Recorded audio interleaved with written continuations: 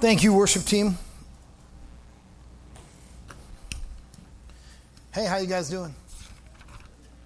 All right. So earlier this summer, my refrigerator broke. This isn't the start of a joke. So if you thought it was, you're going to be disappointed. Earlier this summer, my refrigerator broke.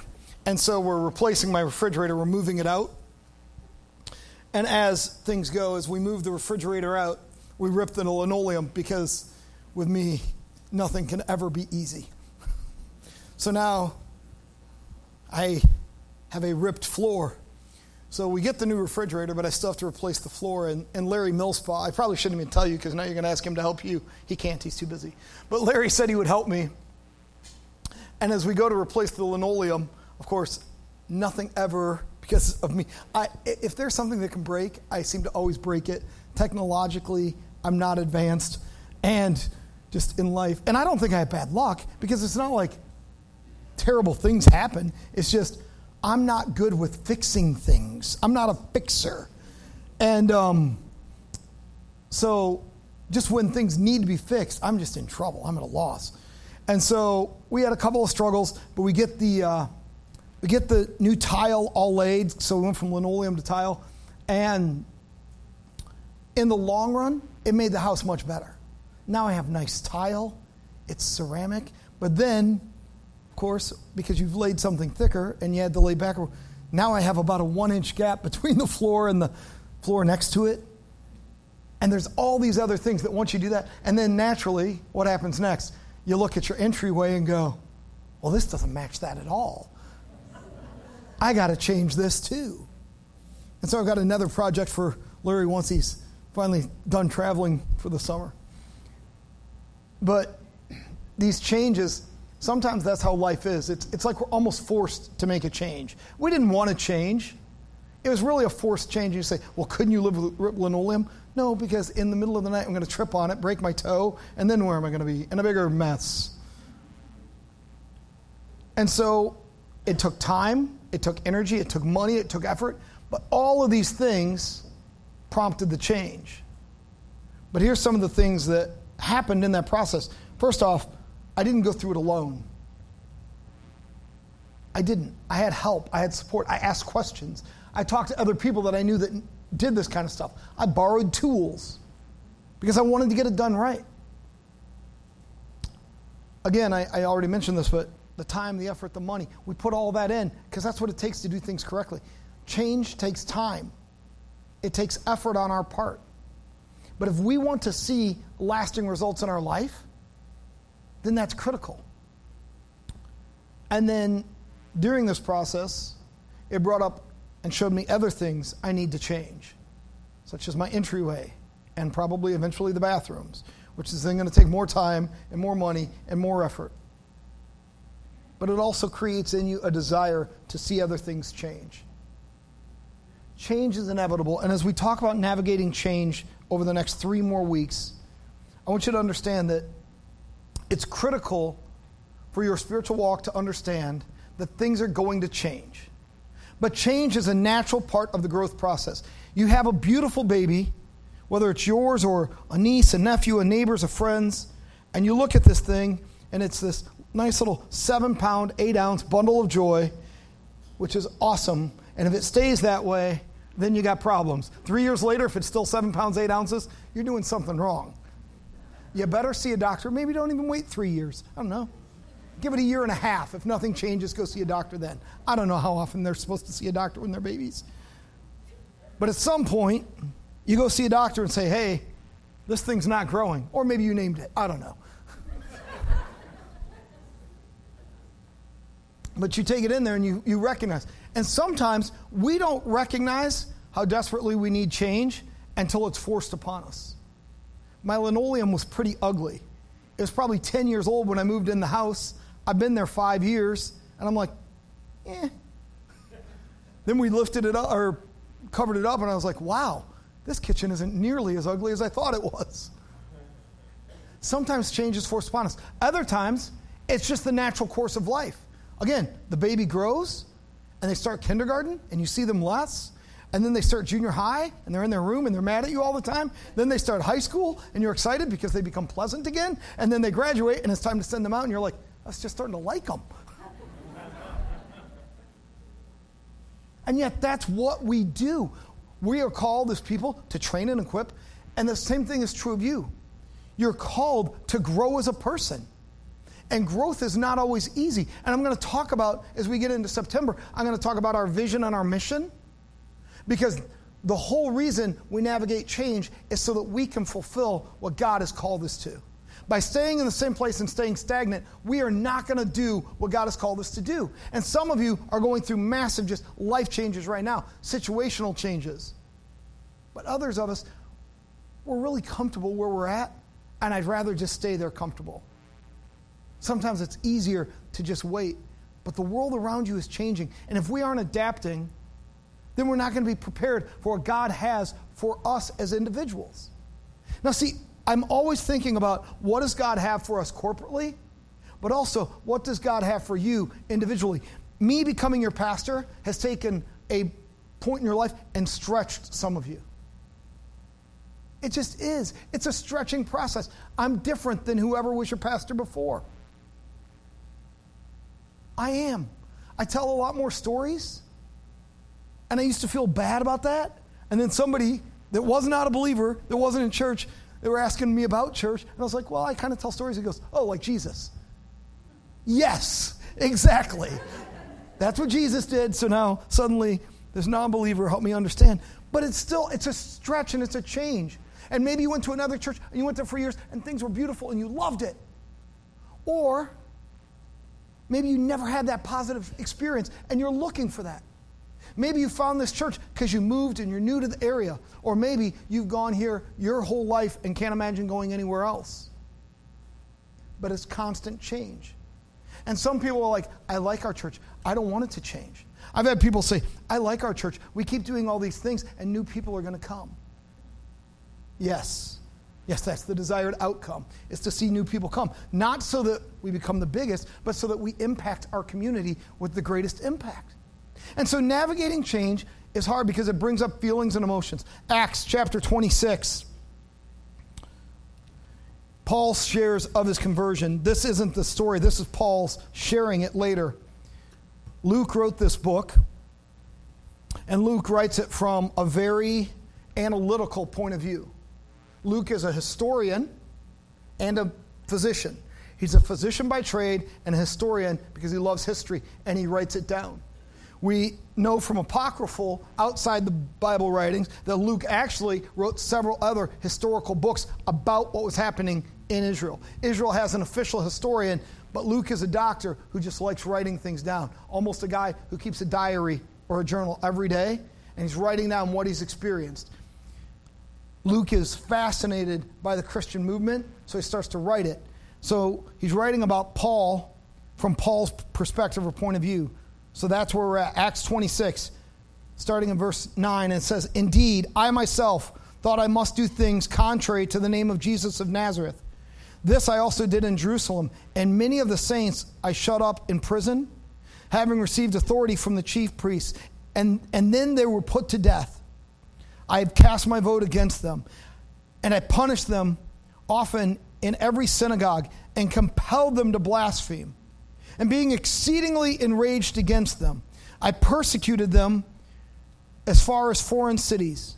And while thus occupied," in other words, while he was doing this, "as I journeyed to Damascus with authority and commission from the chief priests at midday, O king, along the road, I saw a light from the heaven, brighter than the sun, shining all around me, and those who journeyed with me as well.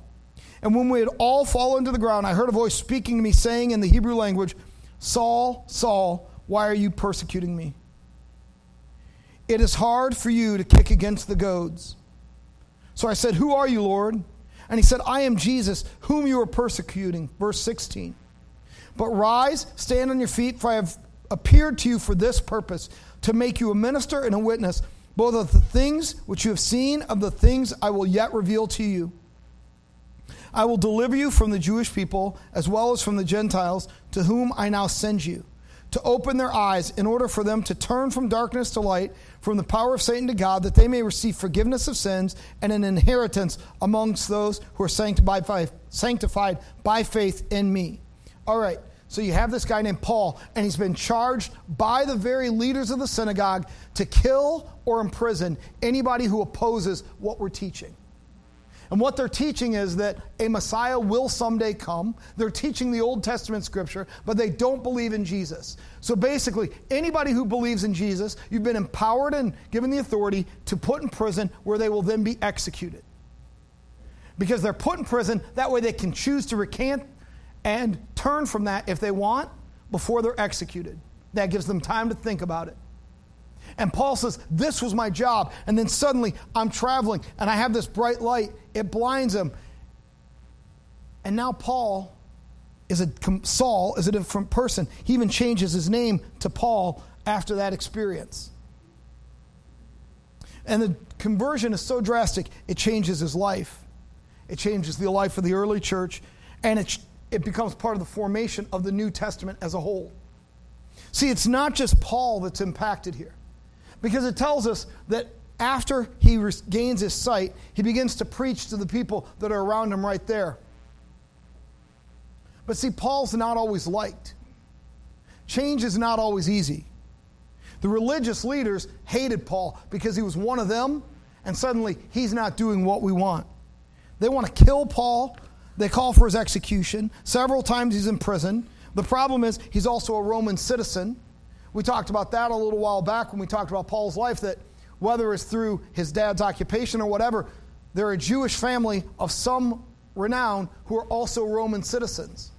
Which means you can't just do whatever you want because the entire Roman Empire is controlled. But you didn't just get Roman citizenship. You either had to be literally born in Rome or purchase it. Or be granted it because you mattered to the kingdom.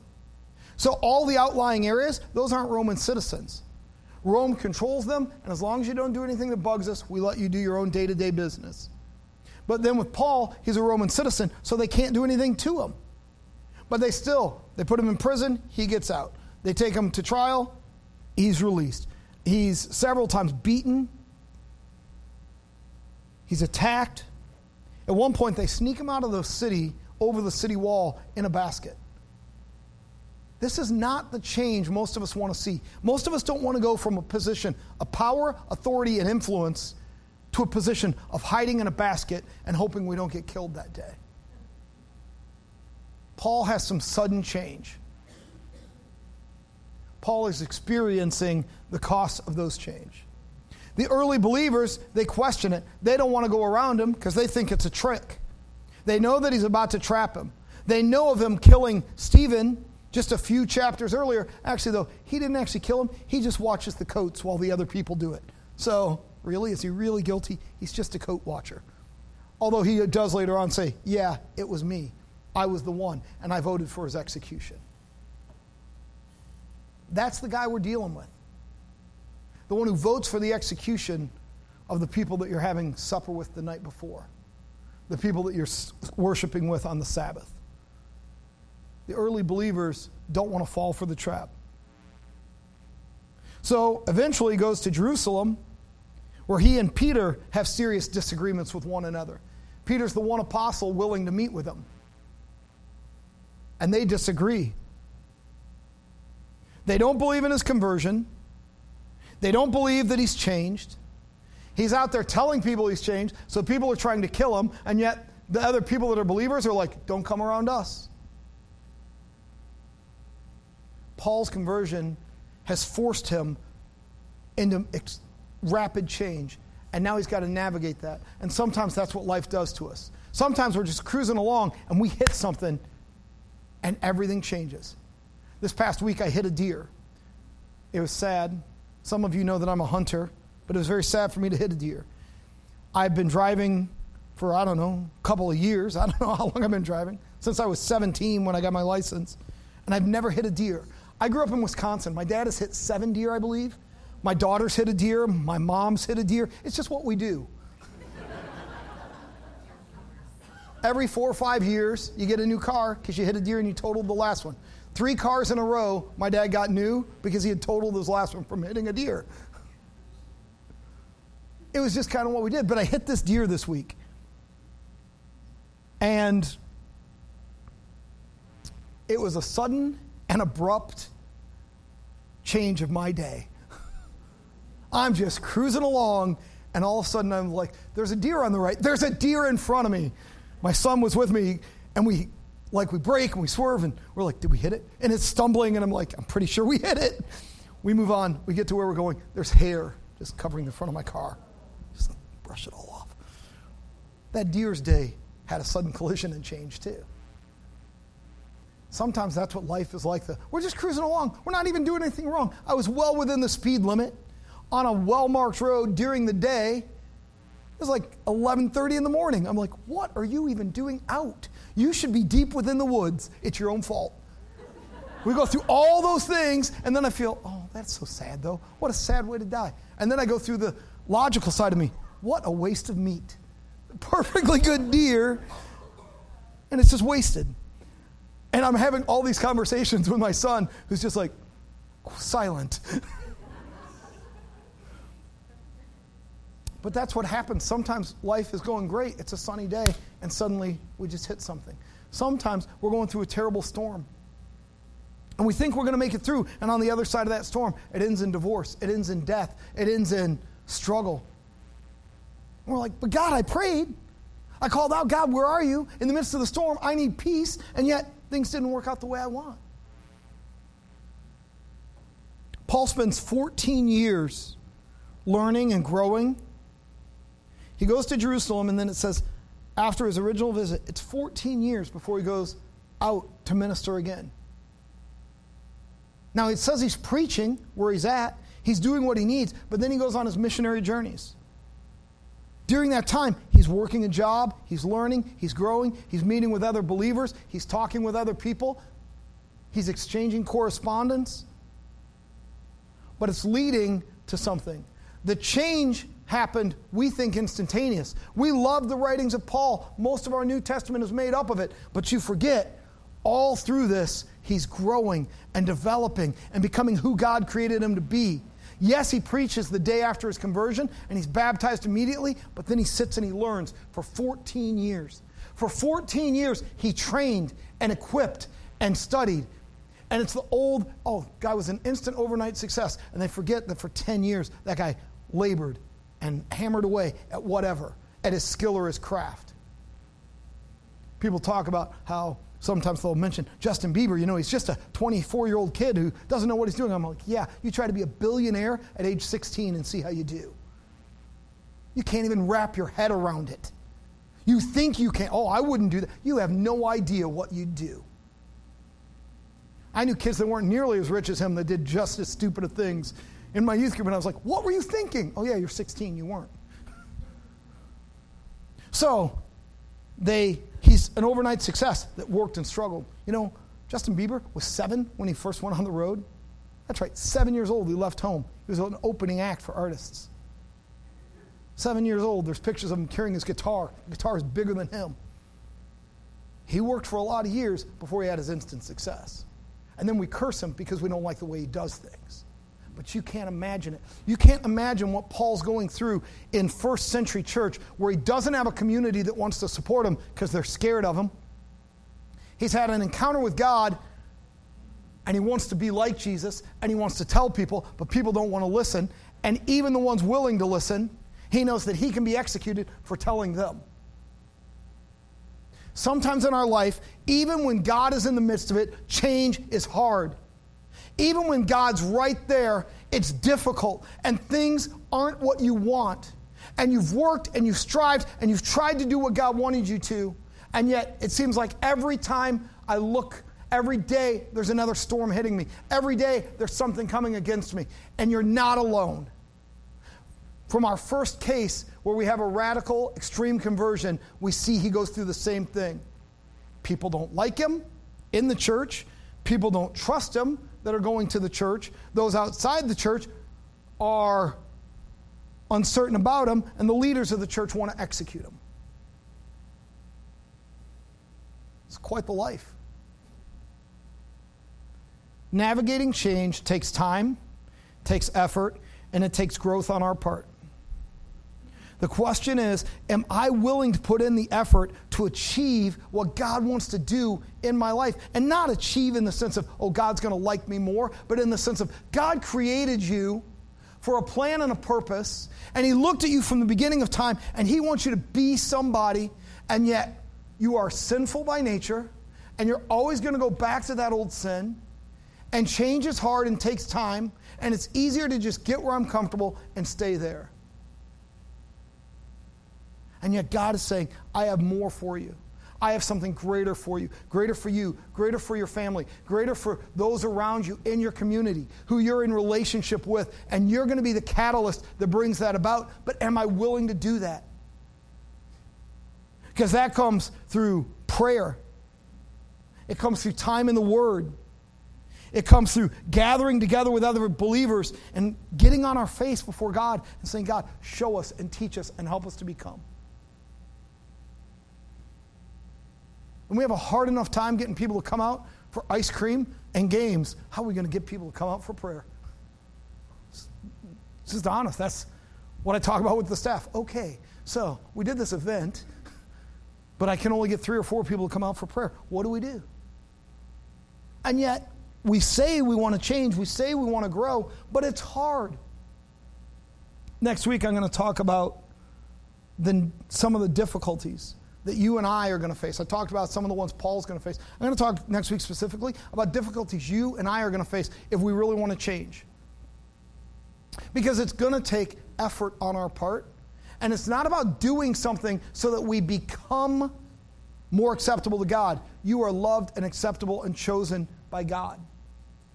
But it's so that we can become all that He created us to be. Because God created you for something so much more than what you can imagine right now. And we get stuck in this place where this is what I am and this is what I do. Even sometimes it's down to, well, this is the ministry I lead.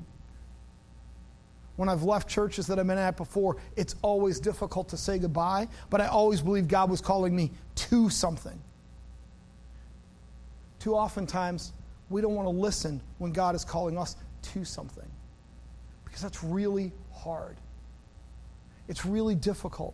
Because it means we're going to have to go through change.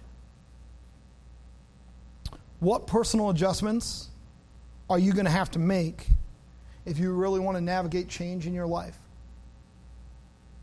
What are you going to have to change? What habits? What patterns? What lifestyle choices?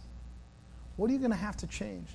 When the prayer team comes up here in just a minute, I want to invite you to come up. Because some of us see things that need to change, and we know it. We know we need to be more committed. We need to be more connected. We need to be more this. Or maybe there's just something going on in your family, in your marriage, in your life today, and you need prayer. Maybe it's you just need wisdom for something. Have the courage to take that first step to come forward and be prayed for. You say, but Jeff, I came up 4 weeks ago, and I came up 6 weeks ago, and I don't want them to just think that I'm just a one. I'm telling you right now, if you come up every week and pray for the same thing, I don't see it as lack of faith. I see it as continuing to say, I'm going to continue to seek what God has for me. We're going to continue to seek, and we're going to continue to seek that together. When we get to, when we do our Thursday night prayers, when we start that in the fall again, I want to encourage you to come out for that. Every week we have pre-service prayer, 9:15. Commit to once a month. You choose a Sunday and say, one Sunday a month I'm going to be there, 9:15 to 9:45. Because we believe that if we're going to change, if we're going to grow, and we're going to become who God created us to be as individuals, as well as a corporate body, then we have got to get together and we have got to pray through that. I walk around this place and I pray. Sometimes 1 day a week, sometimes 4 days in a row. Sometimes I do 1 lap. Sometimes I'll be in here for an hour. Sometimes Jen will come in and say, Jeff, there's a phone call. Can you take a phone call right now? And sometimes I'll say yes, and sometimes I'll say, can't. Because I'm walking around here praying. And sometimes people are like, what do you pray for? To be honest, I don't know. But I go, God, you got to do something. Because we cannot stay the same. Because if we stay the same, we're going to be ineffective, outdated, and we're not going to change our world around us for you. And the one thing I won't do is just sit and be comfortable. I won't become complacent. I'm not going to change the world, I know that, but I know the one that can.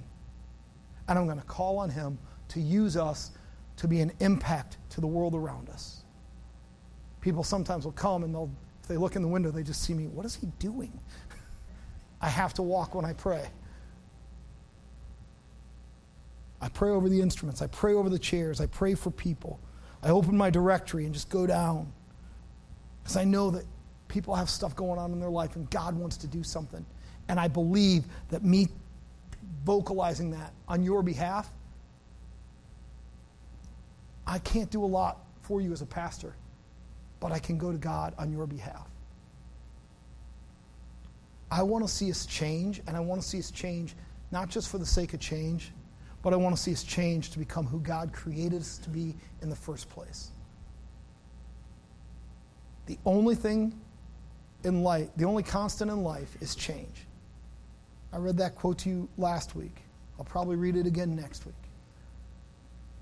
Because we're going to face it. So let's be a people who navigate change well so that we can impact the world around us. Father God, I thank you for this day, and I thank you for your love and grace. Show us more of who you are. Help us to prepare for the change that's ahead, that we know and that we don't, and help us to become more like you in the process. In your name, amen. I've told you one of my greatest joys in life is a baby dedication. It really is. It's one of my favorite things to do. As a pastor, I love to see this baby being brought. One of the hardest things I do, harder than funerals, in my opinion. A funeral, I've already dealt with my grief by the time it's done, but one of the hardest things I do is say goodbye to our students. And over the fall, every fall, people are like, why don't you do that all in 1 week? Because I want to say goodbye to students. I want them to know they matter. So can you come on up here, Mac? We're going to pray for Mac. She's leaving this week.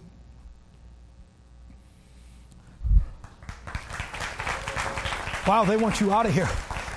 Listen to them clapping for you going.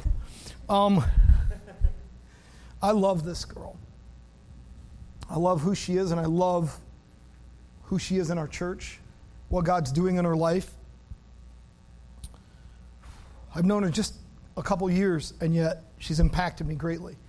And she's getting ready to go to the University of New Mexico. And I know we'll say goodbye to other students in the next few weeks, and sometimes they come home for summer, and sometimes they never come back. I know that. But she's not ours to hold on to. She's God's to hold on to. And she's ours to raise, train, equip, and send out. So we're going to pray for Mac today. If you guys would just kind of reach your hands out and we'll pray together. God, I just thank you for McKenna and who she is. I thank you for her love for you, her passion for you. I thank you, God, that she discovered our church. I thank you, God, that you changed her life through that. You've changed her course. You've changed her eternity because she connected with you in a real way. I pray for safety and protection over her as she goes to college. I pray for wisdom as she makes decisions and choices for her future. I pray that you would open her heart to what you have for her, to receive that. And God, I pray that she would find a community of believers to encourage her in her faith, to challenge her in her faith, to help her grow in her faith, and that she can know without a doubt, unconditionally, of your love for her and our love for her as a congregation. In your name, amen. Love you. So say goodbye to Mac. This is her last Sunday with us. Over the next few Sundays, I get to do this over and over again. Every time it gets me. Because I know that it's not our job to hold on. You know, when I sent my daughter out from our home a few years ago, I knew that she would probably never live with us again. And there's a good chance, since we only lived here 1 year of her growing up years, I knew there was very little chance she'd end up back here. You know, her home was San Diego because that's where she spent most of her life. And I just figured that's where she'd end up. She didn't. She ended up in the desert and loves it. But when you send them out, remember, our job as parents and our job as a church is to raise and equip them to send them where God wants them next. It's not our job to grab and hold on. Birds who grab their babies and just hold them down in the nest end up smothering their baby. That bird's job is to get it up and get it flying so that it can go do what it was created to do, which is live the life of a bird. Our job is to raise them up and equip them so that they go out into a world that's dangerous and scary, but they are prepared and equipped to love Jesus, to love others simply because they exist, and to show the world who God is. Prayer team, if you guys would come on up. Anybody who would like prayer, the prayer team will be on both sides. I would just invite and encourage you, come and receive prayer today for anything going on in your life. But if you're one who said, Jeff, I'm just resistant to change, I don't want change no matter what the reason is, I want you to pray, because I believe that we're in a season right now, and I don't know what that means, but what I think it means, just personally as I've prayed through it, is I think we're going to see an influx of people who don't know God or who don't know God well and who are immature in their spirituality, and it's going to push your buttons and it's going to press you. Because that's always hard. New Christians are really sometimes hard because they do things we don't like, and they don't know our rituals and our traditions. And though we're not caught up in a lot of liturgy, we still do things a certain way. And it's going to be messy. And are we going to be prepared for the messiness? That's why I'm speaking on change right now through August, and in September and October, I'm going to talk about our vision and our mission, because I believe we need to hear again why we exist, that we don't exist for the joy of ourselves. We do things together because we're a family. As a family, we do Super Bowl party. Really, that's not like a public event. We just, come on, if you want to bring a friend, go ahead, but it's a family event. And then we do things that have nothing to do with our family. Easter egg hunt, Halloween event. Those things are because we care about our community. But I believe that we're going to see in the next few months, we're going to see an influx of people, and I believe it's going to challenge us. But if we're prepared for the change, I believe that we're going to see God do incredible things through us. So, thanks for being here. Sorry if today at the end was a bummer. I'm a little teary. I love you all, and I will see you next week.